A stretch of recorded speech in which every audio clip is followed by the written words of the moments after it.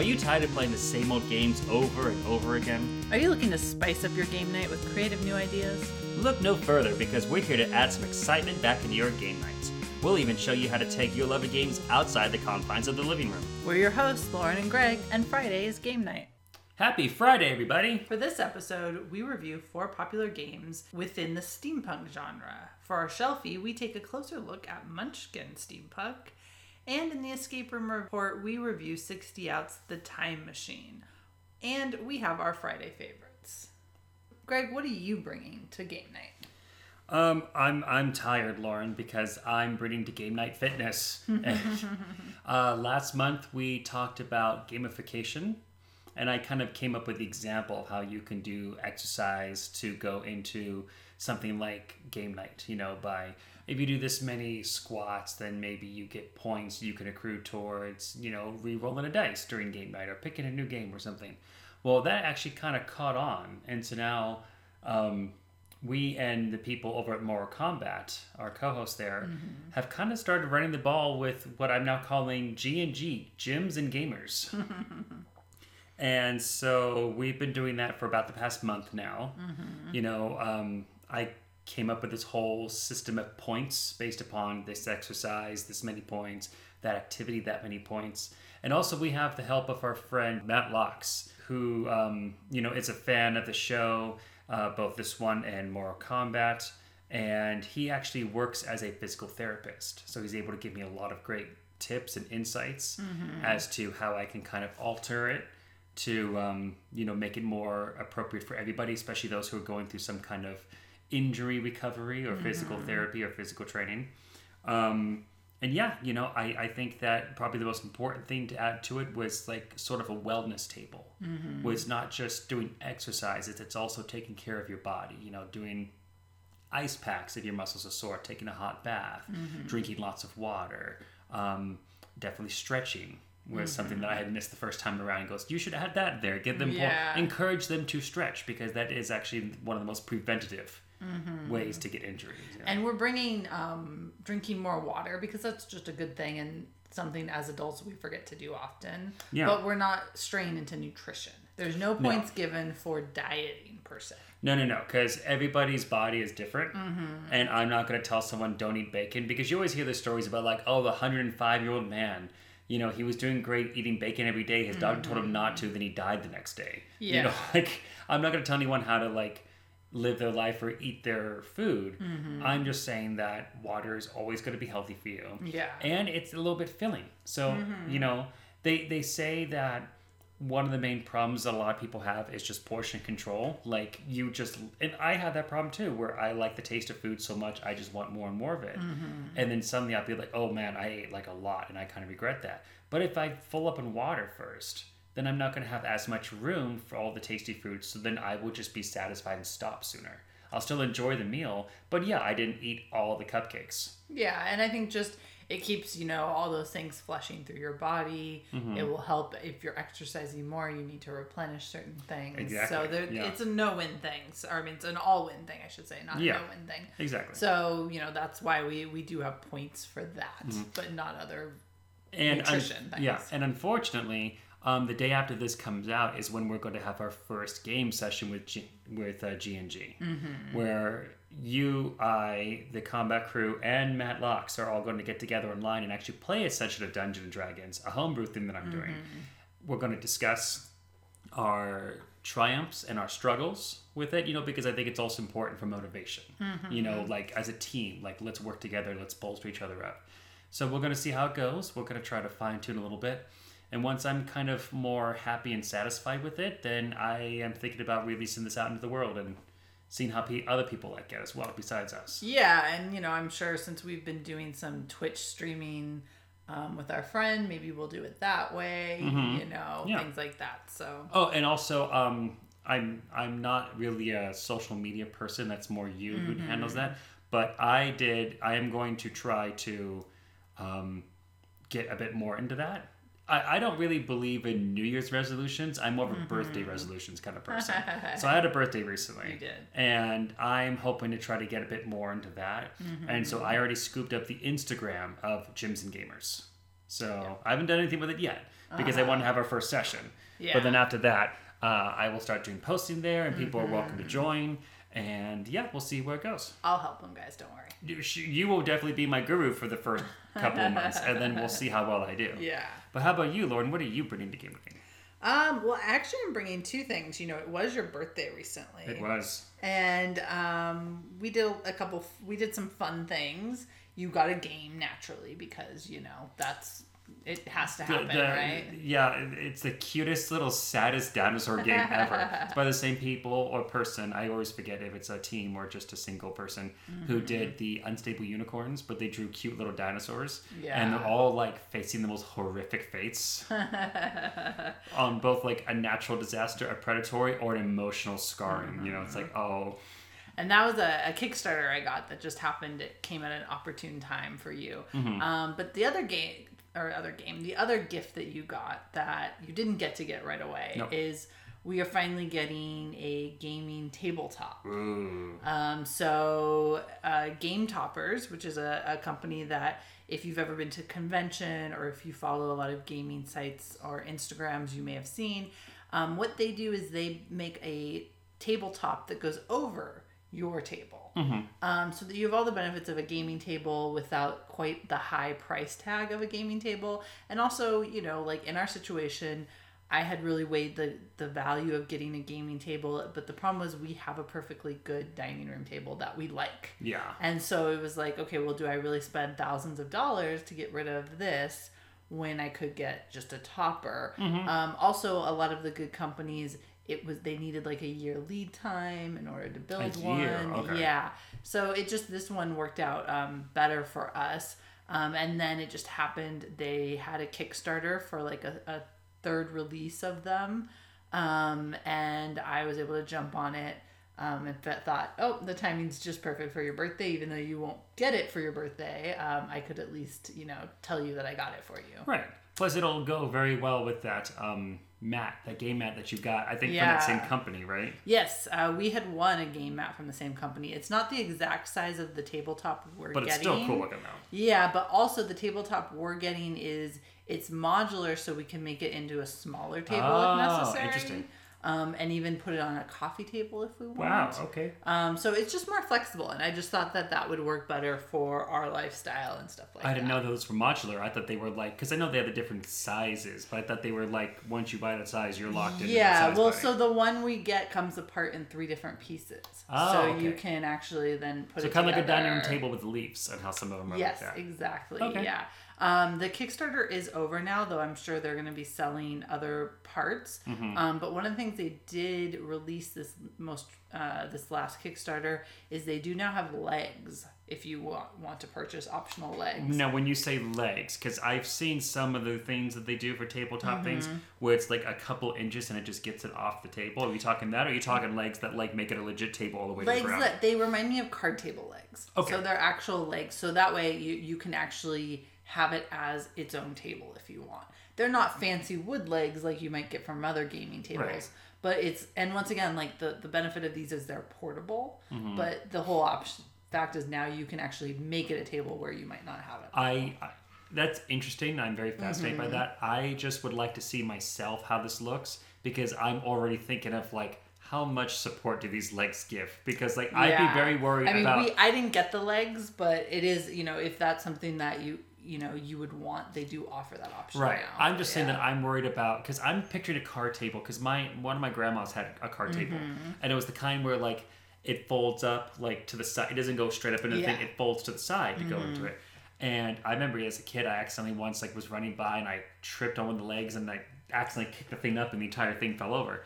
I could imagine game nights getting rowdy and like someone like standing up suddenly and like accidentally hitting the leg and the entire thing of Risk falls down. Or even sometimes people lean in to see like what's going on in that part of the board of and then it falls. Yeah, I mean, I'm sure they did ratings to make sure it was really stable. Oh, I'm sure. That's my natural concern. The other thing that really motivated me to buy this, and I think we've talked about these before on the podcast, is we actually played on one of these at Dice Tower West this most recently. Did we? That's right. Didn't we play Oceans on it or something? We played Oceans, yeah. And that's what at the convention they had a bunch of these on the normal folding convention If that's tables. the same quality, that's a good table. Well, yeah, exactly. And like it was just for something that's just laying on the top of a table, it was very sturdy. It didn't feel like you could push it off. Yeah. It, like whatever they do, I know they have like some kind of foam underneath that kind of helps lock it in place. But it really seemed like a real sturdy thing. So that's why it kind of motivated me to be like, okay, this is a legitimate option. This isn't something that's just going to fall off our table or get pushed off. Okay, yeah, I do remember that table now, or that tabletop rather. Yeah. So I did not realize for some reason. Ours is exactly like that. I think you've told me this before and I forgot, but that's my memory. Yeah. So yeah, I don't think we're not going to be getting it until I think October or November, unfortunately. But it'll be a nice little wedding present for us because it'll come right after we actually get married, or officially. We are. Yes, we are married. The formal rehearsal. Formal wedding, yes. The formal ceremony, rather. But you know what I'm actually bringing to game night? Okay, you've already said two things. You said two things. Now you're just tacking on more. This isn't a train that you can just keep adding on to. I'm bringing a theme to game night. Oh God, what is it? Steampunk. Oh, I love it. Okay, so let's get into it. So we have the theme of steampunk, which for those of you who have been under a rock and don't know what that is, steampunk is essentially picture like late 19th century, like Victorian England, like futuristic sci-fi, where like, because they didn't really have like so much electricity at the time. It's kind of like how in the 60s, how they imagined the future was going to be like all bubble cars. Yeah, that's what I've the best description I've ever heard is someone basically saying the way they imagine the future in the Victorian Right. times. So it is them doing a sci-fi idea based upon what technology they had available back then, but a lot of it involves gears, some electricity, and mostly using steam power to make these fantastic machines do amazing things for them. Yes, and it's a favorite theme of mine. Right. And I it's a very fun thing, I think also you can always recognize steampunk based upon someone who has pointless gears and cogs all over their costume. Yeah, like and goggles. Oh, goggles, yeah. Well, goggles are important because whether you're in a dirigible flying high in the sky, an outdated technology, which they thought was going to be super catching on, or whether you're like welding something together, goggles have many uses. So what we wanted to do is take a look at 4 popular steampunk themed games, some of which we have played, some of which we're looking forward to playing, and kind of review them. Yeah. Based upon, not only the game itself, but how well do we feel that it represents the steampunk theme or the steampunk genre? How much does it transport you into that smoky, back streets with all the gears and cogs and everything with the cobble street roads. So let's start off with what I actually got, I believe for my birthday a couple years ago, Smog, on Her Majesty's Service. Yeah.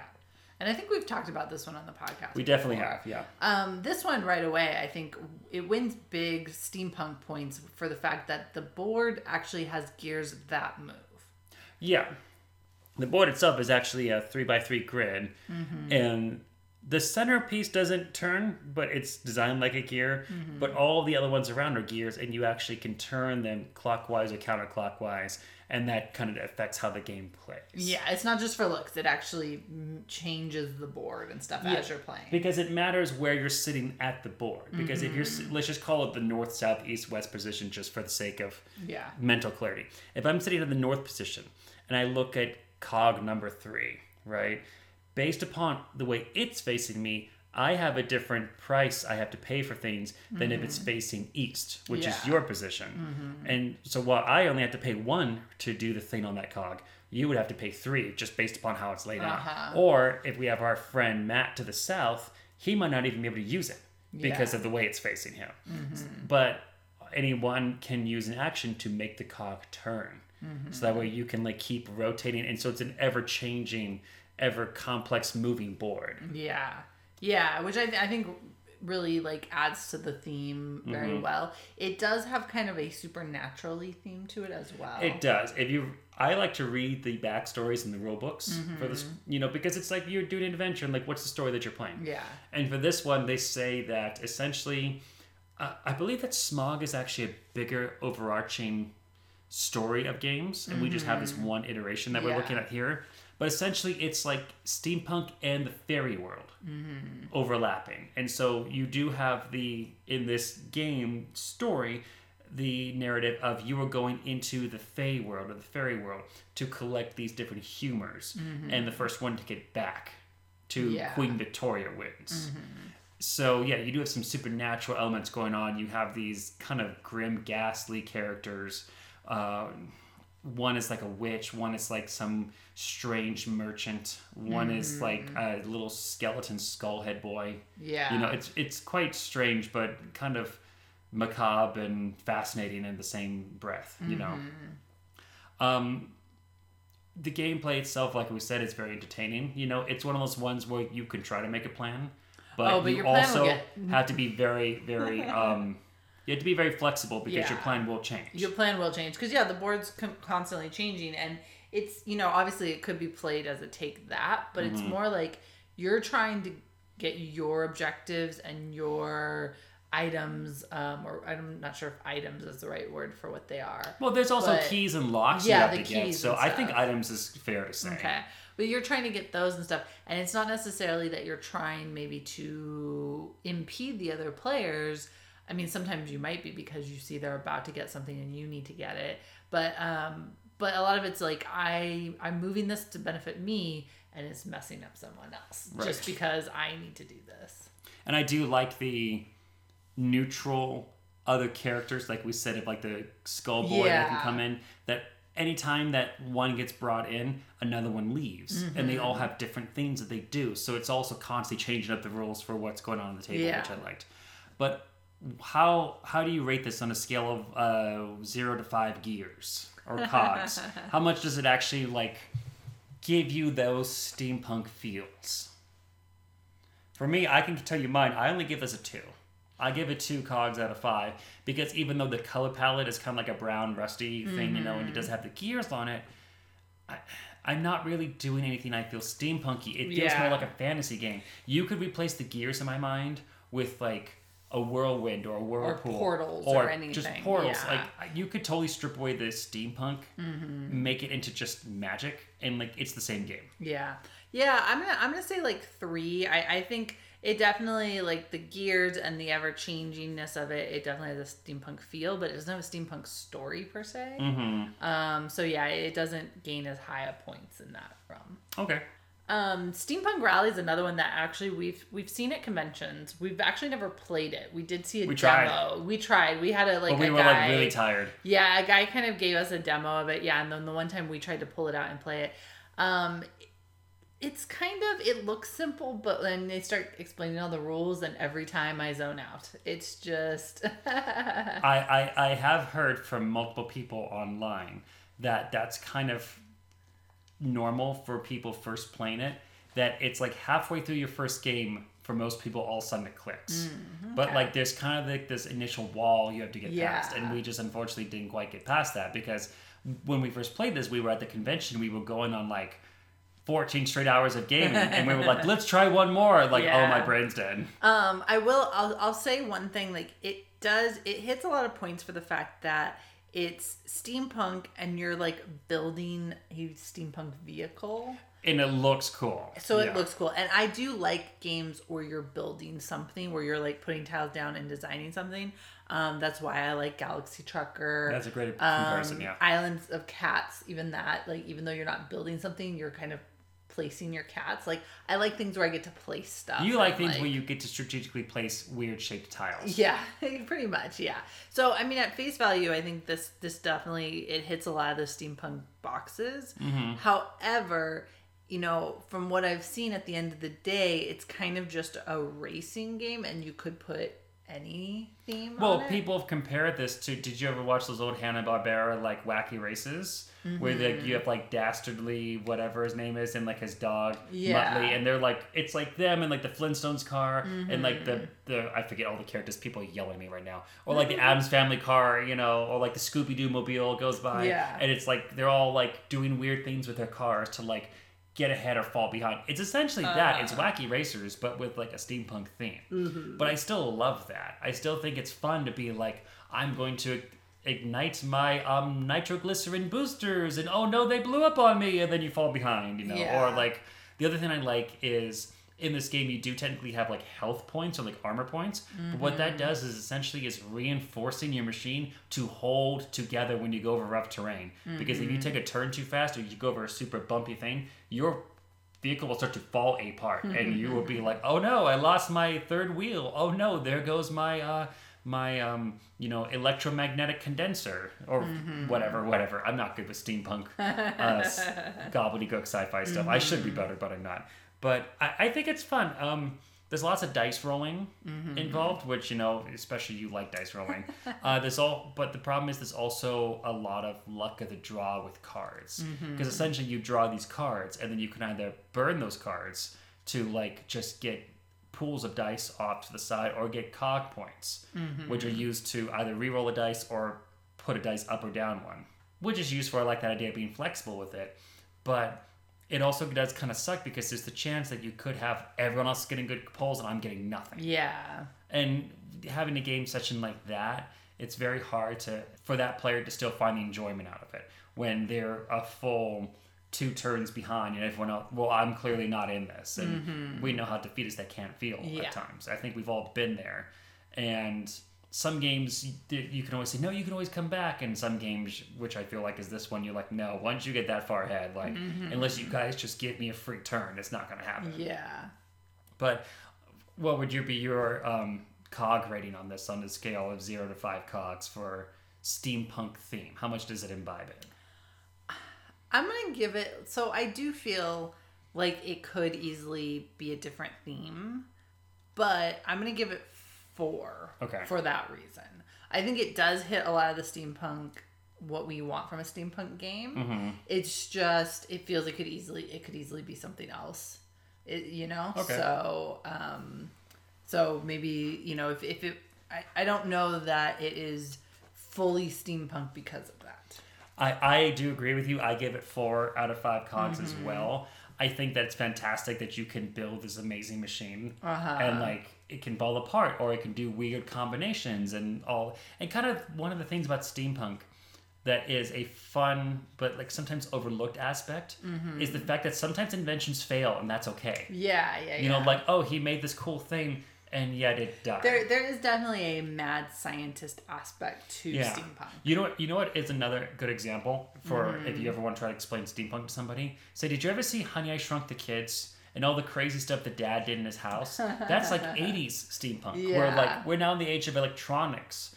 And he's like taking it to a whole new level where he's like, if I do this and I combine this, I can make an automatic thing that feeds my dog. But like the thing is, it doesn't really work, but it kind of does. And that's what steampunk's really about. It doesn't really work, but it kind of does. But I do agree, you could put wacky races over it and it's the exact same game. But yeah, I think 4 out of 5 is a pretty great score for that. I would now like to talk about one of my favorite things, especially since you had me read that book, Airborne, dirigibles. Specifically, dastardly dirigibles. So this is a cool game where you start off with this blueprint of a dirigible, aka blimp, for those who don't know, or is that blend? Slightly different. Pretty much the main difference is where the people are in the thing. And like how they're carried. But anyways, so you have this blueprint that I think is like 6 spaces, maybe 7 spaces from nose cone to tail, and you have like the front cab and back cab and stuff like that. And essentially, you are trying to lay down matching suits of the cards to build a dirigible that looks nice, right? Yeah. So you can have the cool dirigible or the techie dirigible or like the hobo dirigible, like whatever you kind of want, all the different parts kind of interlock and they'll have like a little, almost like a suit or a symbol. So it's like, this is the cool one, this is the techie one, this is the like punk one.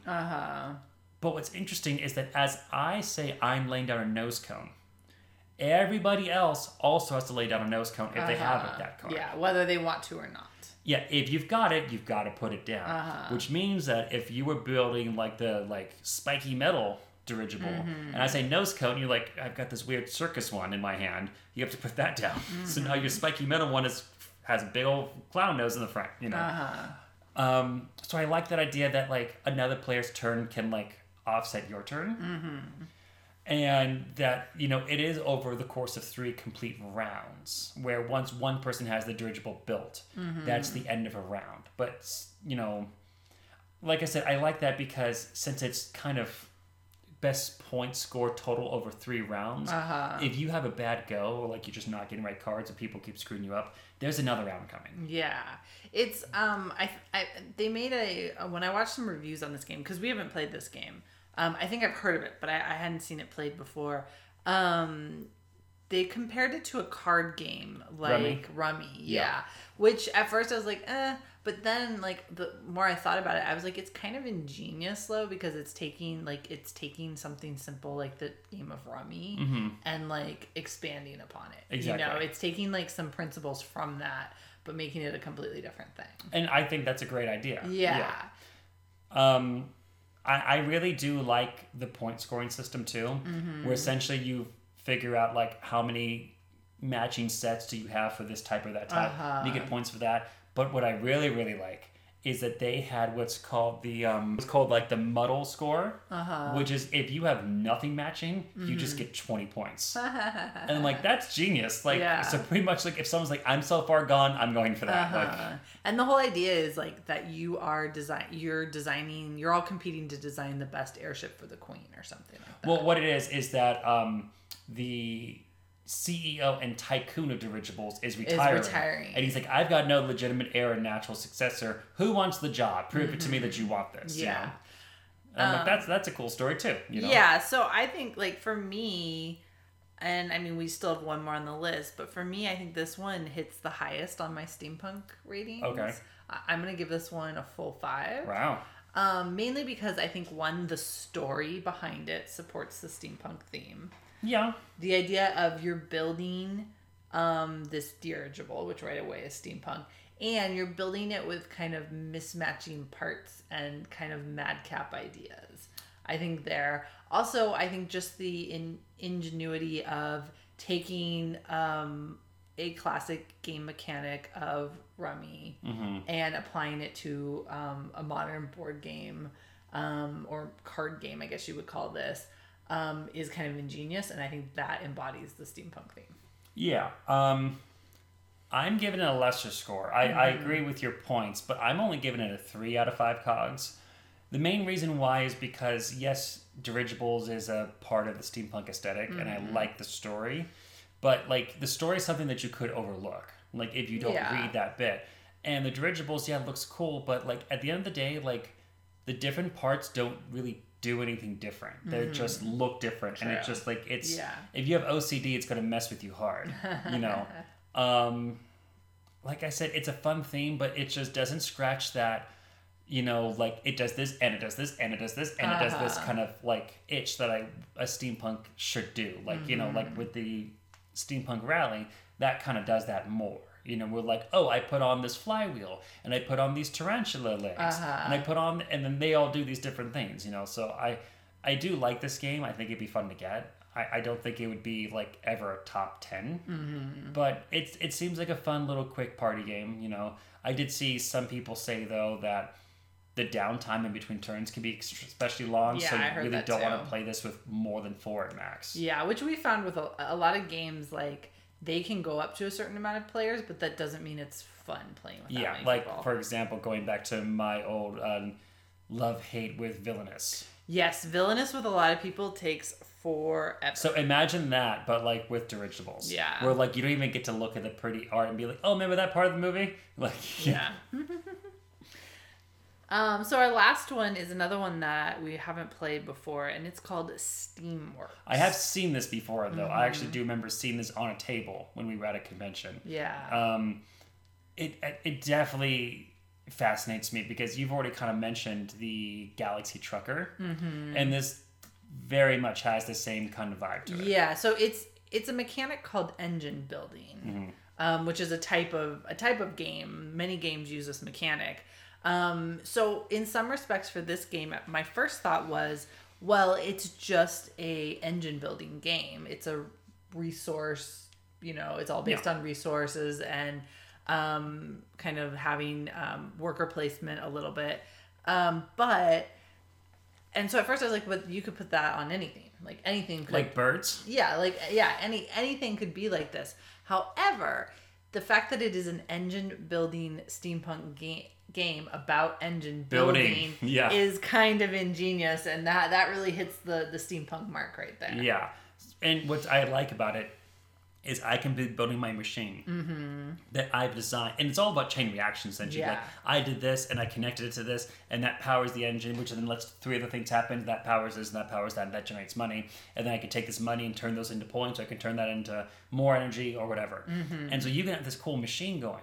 And, like, yeah, they do say, okay, but just keep in mind, like, it takes a couple of turns to get your machine cool and do a lot of stuff. So, like, the first time you play it for the first couple of rounds, you'd be like, I don't get this game. Like, why do people care?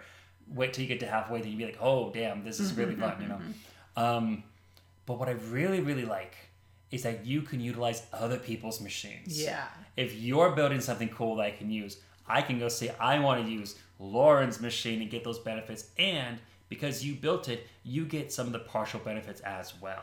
So essentially, you're like charging me admissions fee to like use your device. But I think that's awesome that, like, if I'm not getting good pulls on my cards or, you know, just I'm having trouble building this, utilize other people's stuff and then just exploit their work for you. You know, that's more steampunk if I've ever heard it. You know, kind of like rampant economic capitalism, you know? I don't know about you, but for my steampunk score for Steamworks, it's a solid 6 out of 5. Like, I think it hits all, and they're all golden sprockets, you know? I don't know if I would go 6 out of 5. I do think... No, I'll be good. I'll say 5 out of 5. But. I think I would do 5 out of 5. I was a little skeptical at first. I found some of the explanations I saw online a little, like, I don't know. Like I said, at first I just felt like it was a typical worker placement / engine builder with a steampunk overlay. But then when I kind of realized how ingenious, like the idea of having an engine building game with a steampunk theme and that you can utilize one another's,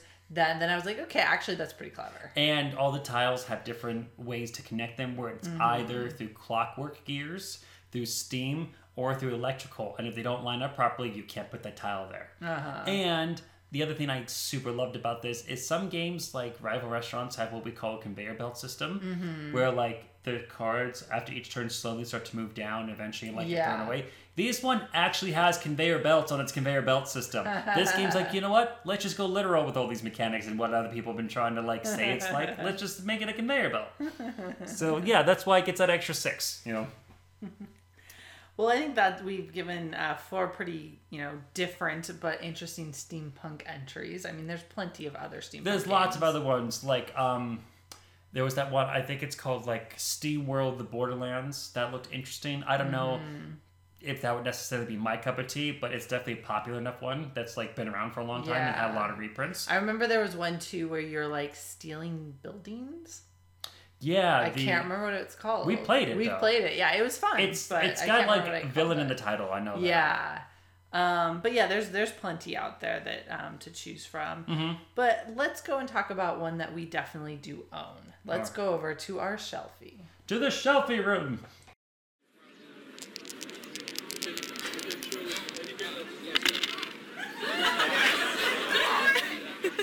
All right, so this time for the shelfie, we have one that we've had for quite a little while, but still a favorite of mine, Munchkin Steampunk. Yeah, and there's every Munchkin type of Munchkin game you can imagine. Like every theme, there is a Munchkin game for it. And we actually have other versions of Munchkin. You have a ton. Well, I have a ton for the traditional fantasy version. Yeah. You know who had a ton? Our old friends Elliot and Amanda. They had like the sci-fi one, the pirate one, the you name it inserted here. I think. Oh, there was a cowboy one. I remember that. And we did for a while have a Disney themed one, Nightmare Before Christmas, but I think we got rid of it. I had a friend Shannon who was a big Nightmare Before Christmas fan, and like you love this more than me. Yeah, we weren't playing it very often. You're welcome to have that. But why would you say that the steampunk one has become our Munchkin of choice?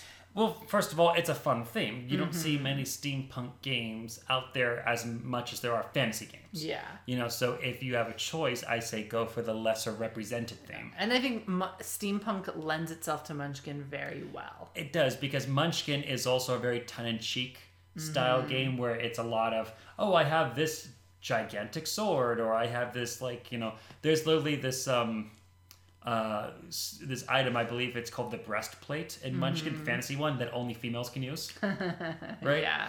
But like, so it does, funny little bits like that. And steampunk has a lot of cool things that can do that, because it does have that kind of overly scientific lingo, like the expectorant or something, and it's like, oh, it's like a spit guard. Yeah. Well, and also, I mean, Munchkin is all kind of about you're adding all of this different gear and all these little bonuses to you. So steampunk, it lends itself well because you can have, different kinds of steampunk boots and different kinds of steampunk headwear.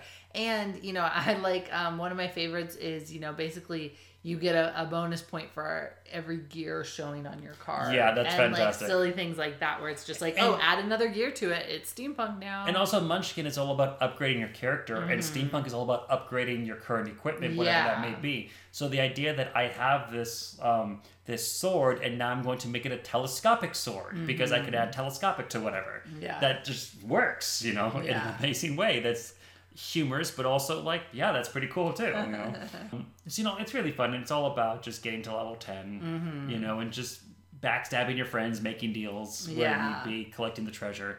I do enjoy that they have the different occupations for you, like they have the tycoon or the engineer, things that still fit within the steampunk world, but also have such unique and different bonuses.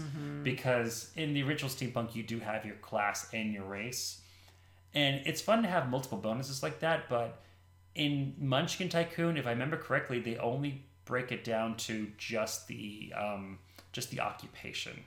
And sometimes it's better to have less, because once you get your character built out and you have all these cards in front of you, they all do all these different things. Sometimes you're like, oh, I forgot I'm also Swiss, and that means I do better with chocolate.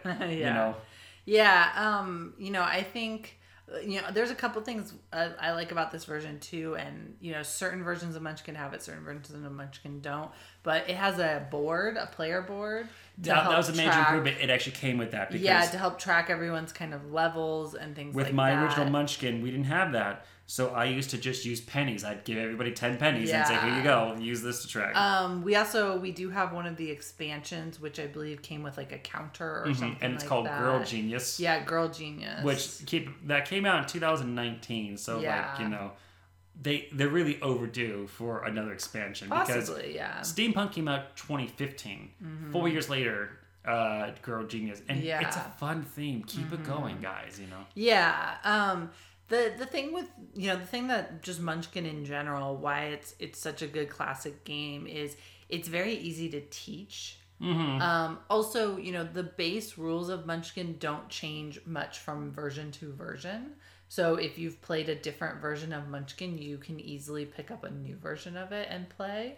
And the main thing about Munchkin is, what does the card say? That's basically everything you need to know. The card is going to tell you. Now, granted, sometimes you have to debate what does that really mean. But for the most part, the cards are very clear. They tell you exactly what it does and what it doesn't do.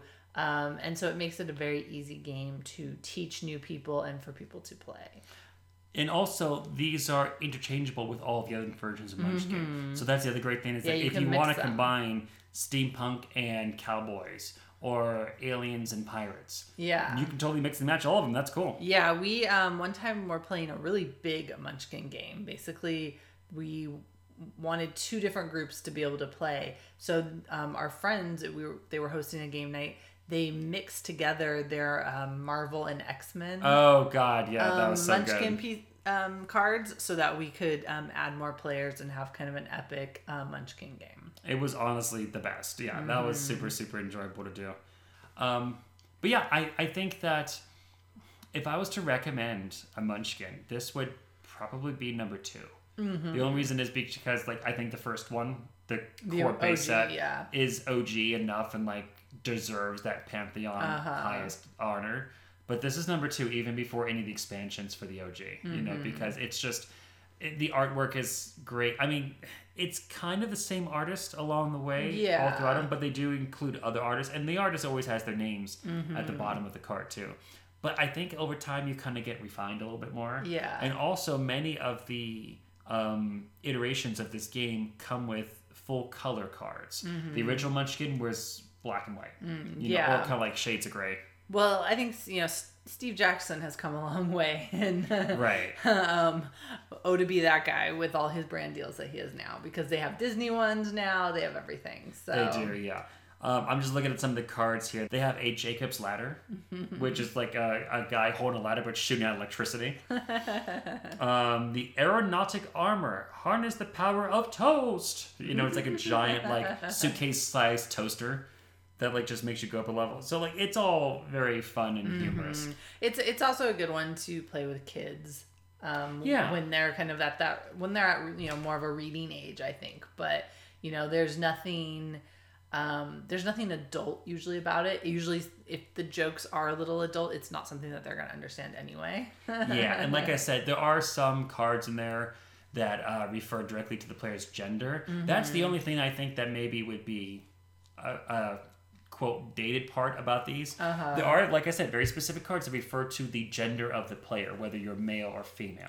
But in our new day and age where we have non-binary and alternative genders, I think it's easy enough to do a house rule where you just throw out those specific text limitations. One of the things that kind of come into the parlance of our times is the term gatekeeping. Like, why are you gatekeeping me from being a fan of this just because I can't name all 652 Pokemon? Yeah. So just take away that. Just say, okay, well, we're going to remove the gatekeeping of that the breastplate can only be worn by females. Yeah, well, and also I think in at least in this one, if I'm remembering correctly, the actual things that refer to female or male are not necessarily the person themselves, but the little character that they're playing. Right. And you can play whichever one you want. Granted, there's not an option for like non-binary. But it doesn't necessarily have to refer to your gender. It can refer that is to very true. Whereas I think some of the older versions, like original Munchkin, it was actually like your gender. That's true, yeah. But like I know personally, whenever I play RPGs, I like to play as a female character. I just think it's more fun to be a person than I'm not. Yeah. Try to experience that different life. But yeah, so you're right. You could just, and this does come with little icons that is either a lady in a pith helmet or a guy in a pith helmet. Yeah. So I guess you could do that, but I'm just saying if you are more comfortable not making that choice, just say to the group, hey, you know what? It's a small part of the game that doesn't need to be there, basically. Exactly. It's fun enough, but throw it away if you that rule away if you want. Don't throw the game away. The game's good. But, well, I think that does it for our shelfie. Hopefully, we eventually have shelves for our games again. We still don't have those. IKEA! Calyx, please. Calyx. So let's move over to something else that's a little steampunk, and that is our escape room report.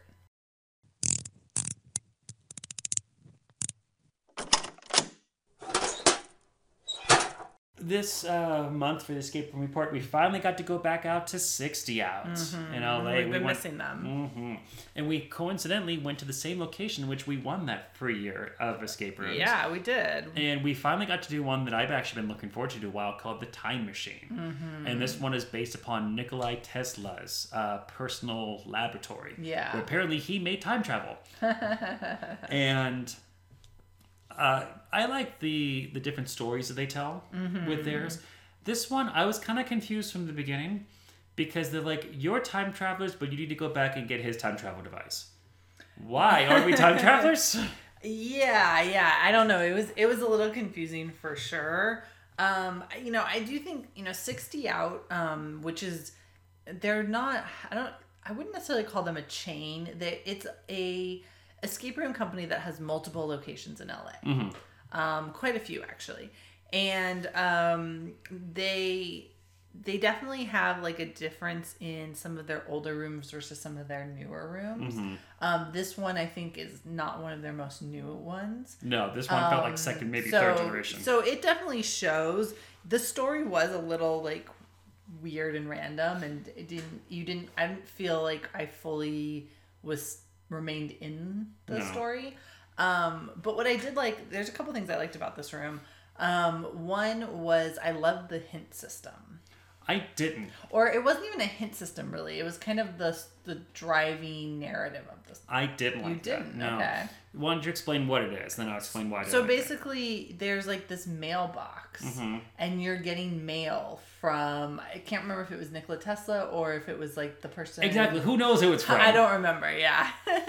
But basically, it was kind of telling you what you needed to do next. Right. But what I didn't like about that is that you have to constantly go back to the same mailbox at the start of the whole thing to get the next bit. And like literally at one point, like we complete a puzzle that I hear the shoot and I'm like, mail's here, and I just like walk off. You know, it felt like a chore going all the way back. Like Yeah, that. it also felt like you were kind of being forced into a linear path where you had to okay, now we have, because you needed the information for the most part on there to help you move forward. Right, but I feel that a more modern escape room would have just hid that information into the room more organically. Yeah, definitely. I think that's where us saying it seems a little, second generation or whatever you will call it, older. That's where I think that comes to play. Like, it's a clever idea, but the fact that it's not as organic is where I think it falls. No, don't get me wrong. The idea of the mailbox giving me information, that's a cool idea. I like it. But don't beat that horse more than 2 or 3 times, Yeah. Like, for the first room, maybe the second room, like, okay, it'd be kind of cool to go back and do that. Or if I do something that triggers it, like, purposefully. Like, if I go like, oh, the darn mail thing keeps jamming. If I tighten this pipe, I can increase the air pressure to get that stuck mail. Yeah. That would be cool, because then I get the, Yeah, this will or start. if it really was the hint system rather than actually the narrative driving us, because that's when I say if it was like me raising my hand saying, I need a clue, please, ding. Yeah, exactly. That'd be fine, because we once did a pirate themed one where the hint system was the guy would ring a ship bell and then slide a handwritten note on the door on pirate parchment. That was cool. Yeah, and it was pretty funny because he would literally have to write them, and he was fast. Oh, like you would ask for one, and one would come pretty quickly, but it was pretty funny. But like clearly in this situation, they have them preloaded. Yeah. And like you could probably have hints preloaded and just be like this one, this one, But the problem I had with this room, there's a few little things. Overall, I will say it was an enjoyable room. Yeah. But there was definitely some things that needed to be repaired or needed to be updated. First of all, the very first room, colorblind chart. Yeah, which you didn't really need, but you kind of needed. I didn't need it. I just guessed about where the thing was, and I was like, oh, that's right. Even I actually had a bit of a trouble seeing it, and I've taken those colorblind tests, and I always ace them like 100%. Yeah. So even I had a little bit of trouble. So if you even are remotely colorblind, you might have trouble with this. Yeah, exactly. Because it's different styles of colorblind, not just, I love Lucy black and white. Yeah. So yeah, definitely not too happy about that. There was no portable light system or light source in the room. If it was in a dark corner, then you're just out of luck, buddy. Yeah, and there was a couple times where that came to play where we were having a hard time reading what it was. My main thing was there was one part where we didn't really understand what we were supposed to do, and part of that was because we were supposed to use this magnet, but it was the tiniest little magnet in the world that like I didn't even know it was magnetized. It was kind of, I don't know, it was just like this little tiny thing. Well, no, I don't think that was a magnet. I think it was just a piece of metal. Yeah. But we had to hold it against something that had a magnet behind it. Yeah, I know. But it's like, how are we supposed to... It was so small, and like it didn't seem to go with anything. Exactly. And it just like, it was so unclear that this is what went to this, Yeah, I agree. And then also, there was a puzzle. Well, first of all, let's back up. So it's Nikola Tesla's home apartment / laboratory. So there's all sorts of cool inventions around. Yeah. Right. Like there's this one where you have to like turn a doorknob a certain amount of times just to get it to unlock. Yeah, that was cool. That was cool. Once we figured out what we were supposed to do. Right. And they have the only way I could describe it is that thing with like the ball with electricity in it, and when you touch it, it goes to your fingers, or like it makes your hair stick up. They had a whole bunch of those all over the place, Yeah. And there was this one puzzle, and I'm trying to go based upon my memories. Forgive me, it's been about a week, but also I don't want spoilers. Yeah. Where essentially it's like there's different colored ones of those, and you have to like slide the thing over back and forth to see, oh, this one's orange, oh, that one's blue. But also, like, clearly people have like used and abused that thing so much, they just wrote beneath it, this one's supposed to be orange, this one's supposed to be blue. Yeah, and I'm like, well, then replace it, fix it. Don't. Yeah, and I don't know if that also was maybe they got feedback that it was too hard to distinguish between the colors. But yeah, it kind of made the whole like puzzle like, well, what's the point? Yeah. You know? Also, like, we just guessed what the order was supposed to be, and I don't know if we were supposed to. I don't know if that's correct or not. Or if, you know, I mean, like, we guessed what it was based on, like, outside knowledge. So I don't know if there was something that would eventually lead you to that, but if there was, we never found it. Because it might not be something that everybody knows. Yeah. You know, once again, it was our outside knowledge. There was this one really cool thing where it's basically you get to do an experiment and you essentially like light something. I don't want to say light something on fire, but you cause something to like combust. Oh, yeah. And it gets like very bright and it does smoke a little. So if you are, one of our friends is very sensitive to like smokes and like fog and stuff. So I could see where she would have been really mad at that part of the room. But still, it was cool. It felt like being back in science class where like you actually doing a thing. Yeah, and you see a cool reaction. It was cool how they aim to make it safe as well. Right. You know. But at the same time, there are a lot of, even though this is a very science heavy themed room, there's a lot of stuff in here that just is arbitrary because of the sake of we need another puzzle. Like. Yeah. At one point, there is a statue that you just have to have it face the corner because it's not allowed to look at what you're doing. You know, to, kind of hide. It's just, why? There's no reason for me to turn it. Nothing scientific is about me playing feng shui with the art in this room. Yeah.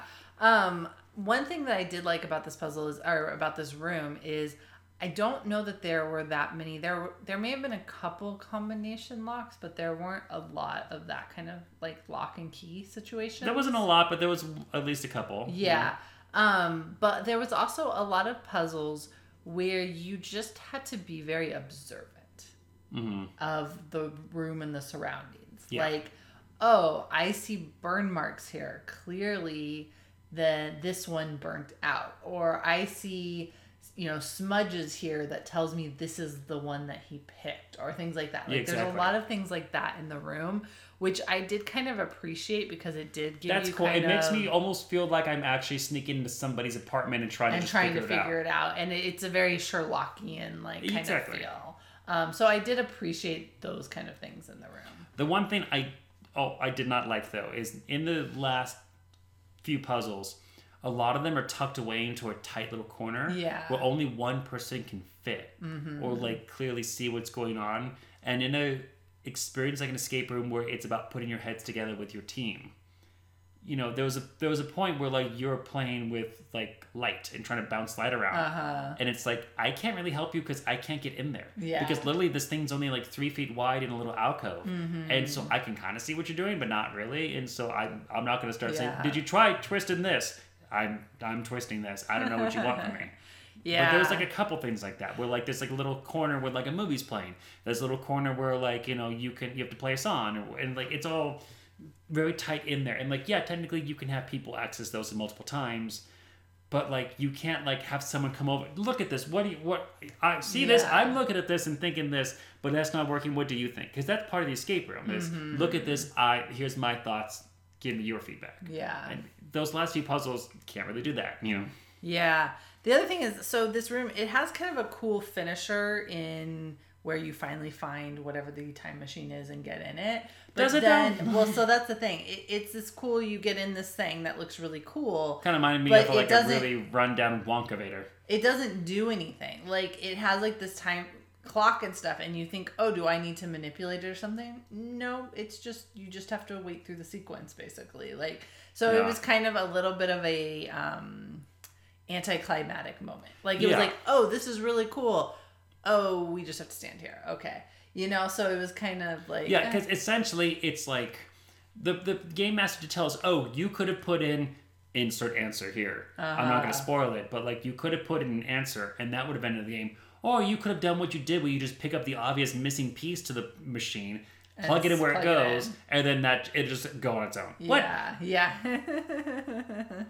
So it's like, okay, so for Back to the Future, all Marty had to do was either get lightning charge, or he could have just typed in the number 1985 and been home. Yeah, so it was just, it was like, oh, we're in this really cool space, this really cool set design, and there's nothing to do. It's just over. Okay, also, like I said, that last set design, when you're actually in the time machine thing, was a cool design. It's like a room full of mirrors with like rust stains all over the place. You know, like I said, it's like a really dilapidated Wonka Vader. I would have loved a good puzzle in there. Exactly. That's what I mean. Because like, I feel like it was kind of like, oh, and now it's over. Yeah, it was like, my reward was to have gotten here. Yeah. And to spend time here. Oh, get out. What? Yeah. You know, it was an anticlimax. The room itself had some decent puzzles. It was fun doing science. Yeah. But like I said, some of the puzzles just felt a little arbitrary. Going back to the mail machine felt kind of repetitive, you know, and just a really bad ending. Yeah, I mean, it was an enjoyable room. It definitely is not 60 Out's best. No. I think the problem is this, and I've kind of started to build this theory with all the 60 Outs that we've done. 60 Out is always at the top of the game. Whenever they make a new room, it is like, this is the coolest thing in the market right now. But then they rest on their laurels with that room. They just let that room sit there. They're like, it was well, the then top they of just this go game. and they create something else. Right. And they abandon the previous one. creations. Yeah. And I'm saying, like, this room that I'm talking about right now, this steampunky time machine, Nikola Tesla, cool science thing, it's a cool room. It has a lot of great ideas and a lot of cool concepts in there. You just need to fix it up, A, so that way, like, the different things work. B, update it to be a bit more, you know, like, ADA friendly with colorblind people. You know, maybe that's the reason why they put the like, this is blue, this is orange. Yeah, I think they got complaints, but then if they did that, then why do you have the colorblind test at the beginning? Yeah, and then also I think it ruins the puzzle. So it's like, do something different. Yeah, then, you know, and like, yeah, just go and like retool it. Pretend like you have to design the room from scratch again. Yeah. What would you do differently now, knowing what you know and the tricks that you've accumulated since? You know. Yeah. Like, around the same time, they built that Nautilus one. You know, the one that we had done a while ago. Yeah, Nautilus is at the same location and is probably around the same time. And it's around the same time. And that one, like, is, first of all, I think themed a bit better. I think the puzzle's a bit more organic into the actual thing. Yeah. And it has a very cool interactive thing near the end. That even though only one person can do that at the time, at least it's thematic that only one person can do it. Well, but you do, like, only one person can do it, but the other person is helping. Exactly, but the other person's helping and and can do something like that. So I'm just saying that in this room, I feel like you could easily rework some of the puzzles to be a bit more team-based, because you've learned a few tricks since, you know, 2017 or 18 when this was built. And, you know, I mean, of course, I'm saying this having now with just coming out of the year of COVID. So, like, maybe they don't have the funds for this, but I'm saying down the road in the future. Yeah, well, and I do think, you know, they're not, you know, not to spoil anything, but we have some other rooms coming up. Another room that we did recently where there was a couple things that were broken, and they just reopened this room, and I was like, really, guys, you couldn't have, like, fixed these while you were shut down, you know? Maybe it was fixed and we got there right after Butch went through. You know, maybe. I'm gonna smash it. But yeah, I mean, you know, 60 Out, they have a ton of great rooms. They have a ton of rooms, period. You know, I don't think, so far from this location, which is their Koreatown location, both of their rooms have been fine. Like, I enjoyed Nautilus. Oh, yeah. I enjoyed this room. But they don't hold a candle to, like, say, Hide Circus. No. Or, which is now called Hide and Seek. Even, you know, there was a major thing broken when we did their Mafia room. But even that room, like, where you're enjoyable. Escaping a van, and then at one point it looks like people are actually, like, using a blowtorch to get in after you and stuff. Like, that was a more, like, just more high-tech, more cool room. Or even Houdini, which is another more recent room of theirs. Right. You know, like, they have better rooms. And I just wish that maybe they need to, like, rethink some of these. Yeah, just don't let your older rooms languish. And bring Krampus back. Bring Krampus back. Don't get rid of Miss Jezebel. But bring Krampus back. Yes. You can get rid of the tiki themed one. That's fine with me. Maybe. I know. I have heard they've retooled the tiki room, and they retooled the science one that was I know the science one. Yeah. They made like a Galaxy there. Quest thing or something. Maybe, yeah. I know that they've retooled that since we did it as well. We'll have to go try that then. So. Maybe, yeah. But okay, Lauren, so since keeping with the theme, how many gear cogs would you give this out of 5 for how much it involves the steampunky theme? I think it's a 2. I think it does do some kind of sciencey, cool inventor stuff. I mean, what's also cool going back to the steampunk rally is that those are actual real inventors, and Nikola Tesla's one of the characters you can pick. Yeah. But in terms of like awesome like fictional science, you have the time machine, but like I don't even know how it works. I don't know. We didn't have to do anything. We just stepped inside and was like, you win. Like, oh, you win. I'm gonna be more generous. I'll give it 3. But yeah, it definitely. So far, we haven't done a steampunky room that's really met our approval as of yet. Yeah, it's a hard genre to nail down. Yeah. So let's get into our Friday favorites. All right.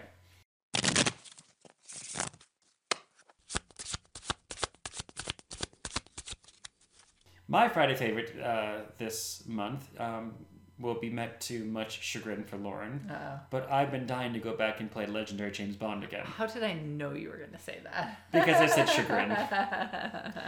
You know, it's been a long time since I had a chance to play it. Though, unfortunately, I have the expansion. But I don't know where the cards are. Because they came after we had packed up the main game for moving. And I have the main game now, but I don't have the expansion cards in there. So I gotta go find where they are. They're in some other box somewhere. They have to be. But just, Lord help me to find them.